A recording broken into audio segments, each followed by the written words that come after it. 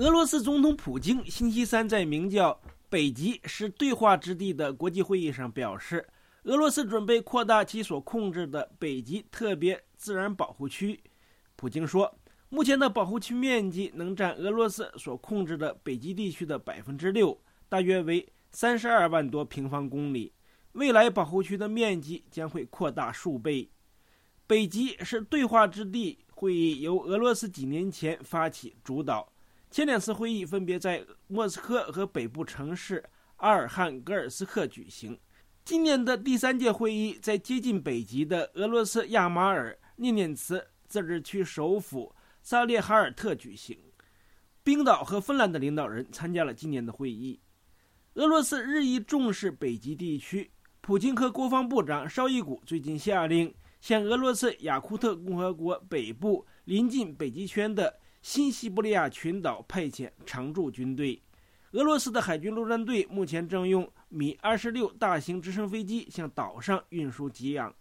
军方计划在岛上部署防空导弹，同时扩建机场，使机场在10月份能接待安26和安72运输机，未来能够接待伊尔76型大型运输机。苏联解体之后，俄罗斯在1993年撤走了在新西伯利亚群岛的驻军。新西伯利亚群岛扼守北冰洋的主要航道，具有重要的战略意义。俄罗斯海军最近还派遣由北方舰队旗舰彼得大帝号核动力导弹巡洋舰率领的舰队巡航北冰洋，宣示主权。这艘舰队包括了多艘原子能破冰船以及登陆舰和其他的作战舰只。除了测量水文地质和航道之外，舰队还将前往新西伯利亚群岛以及位于北极圈的法兰士约瑟夫群岛和辛地岛。俄罗斯同样计划在后面所说的这2个岛上建设更多的基础设施。与此同时，俄罗斯不久前特别组建了北极作战部队。第一支北极作战部队将由驻扎在与挪威边界不远的一支俄军陆军旅改编而成。俄罗斯陆军司令切尔金今年3月专程去当地视察，考察了北极作战部队使用的雪地运输设备和作战装备。俄罗斯学者和官员说，俄罗斯日益重视北极，是因为包括中国在内的越来越多的国家都想涉足北极事务。俄罗斯媒体和各种智库最近几年也大量报道和分析中国在北极地区的积极活动。中国在1993年从乌克兰购买了世界上最大的非原子能破冰船，并将其命名为雪龙号，并参加了北极考察。而中国自己建造的吨位更大的破冰船很快将投入使用。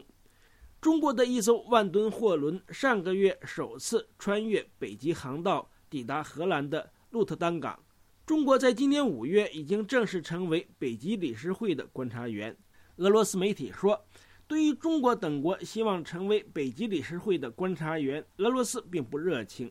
商人日报曾透露，俄罗斯不希望中国等同北极没有领土关联的国家加入北极利益的争夺，因此中国等国所获得的观察员的地位对北极理事会的决定没有任何影响。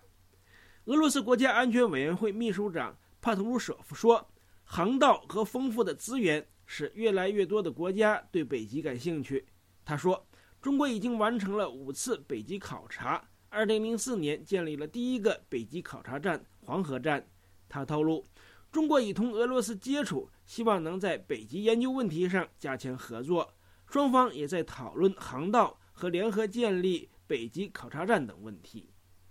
俄罗斯媒体说，虽然俄罗斯不愿意中国过多涉足北极事务，但2国是战略伙伴，俄罗斯在北极问题上公开表露警觉和排挤必将引起中国的不满，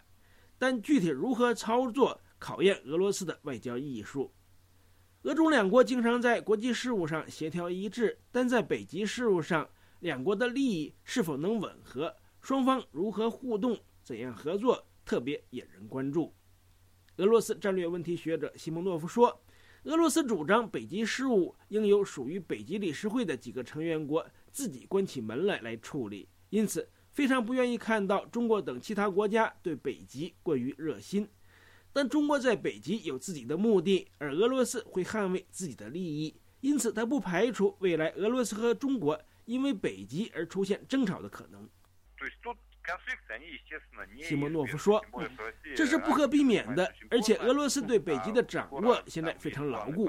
俄罗斯国内在讨论利用破冰船和北极航道在冬季从图瓦共和国运煤的可能，而中国也有计划利用北极航道从亚马尔、涅涅茨地区向上海运输能源。所以中国在北极的活动越积极，俄罗斯就会越警觉，两国完全有因为北极而闹冲突的可能。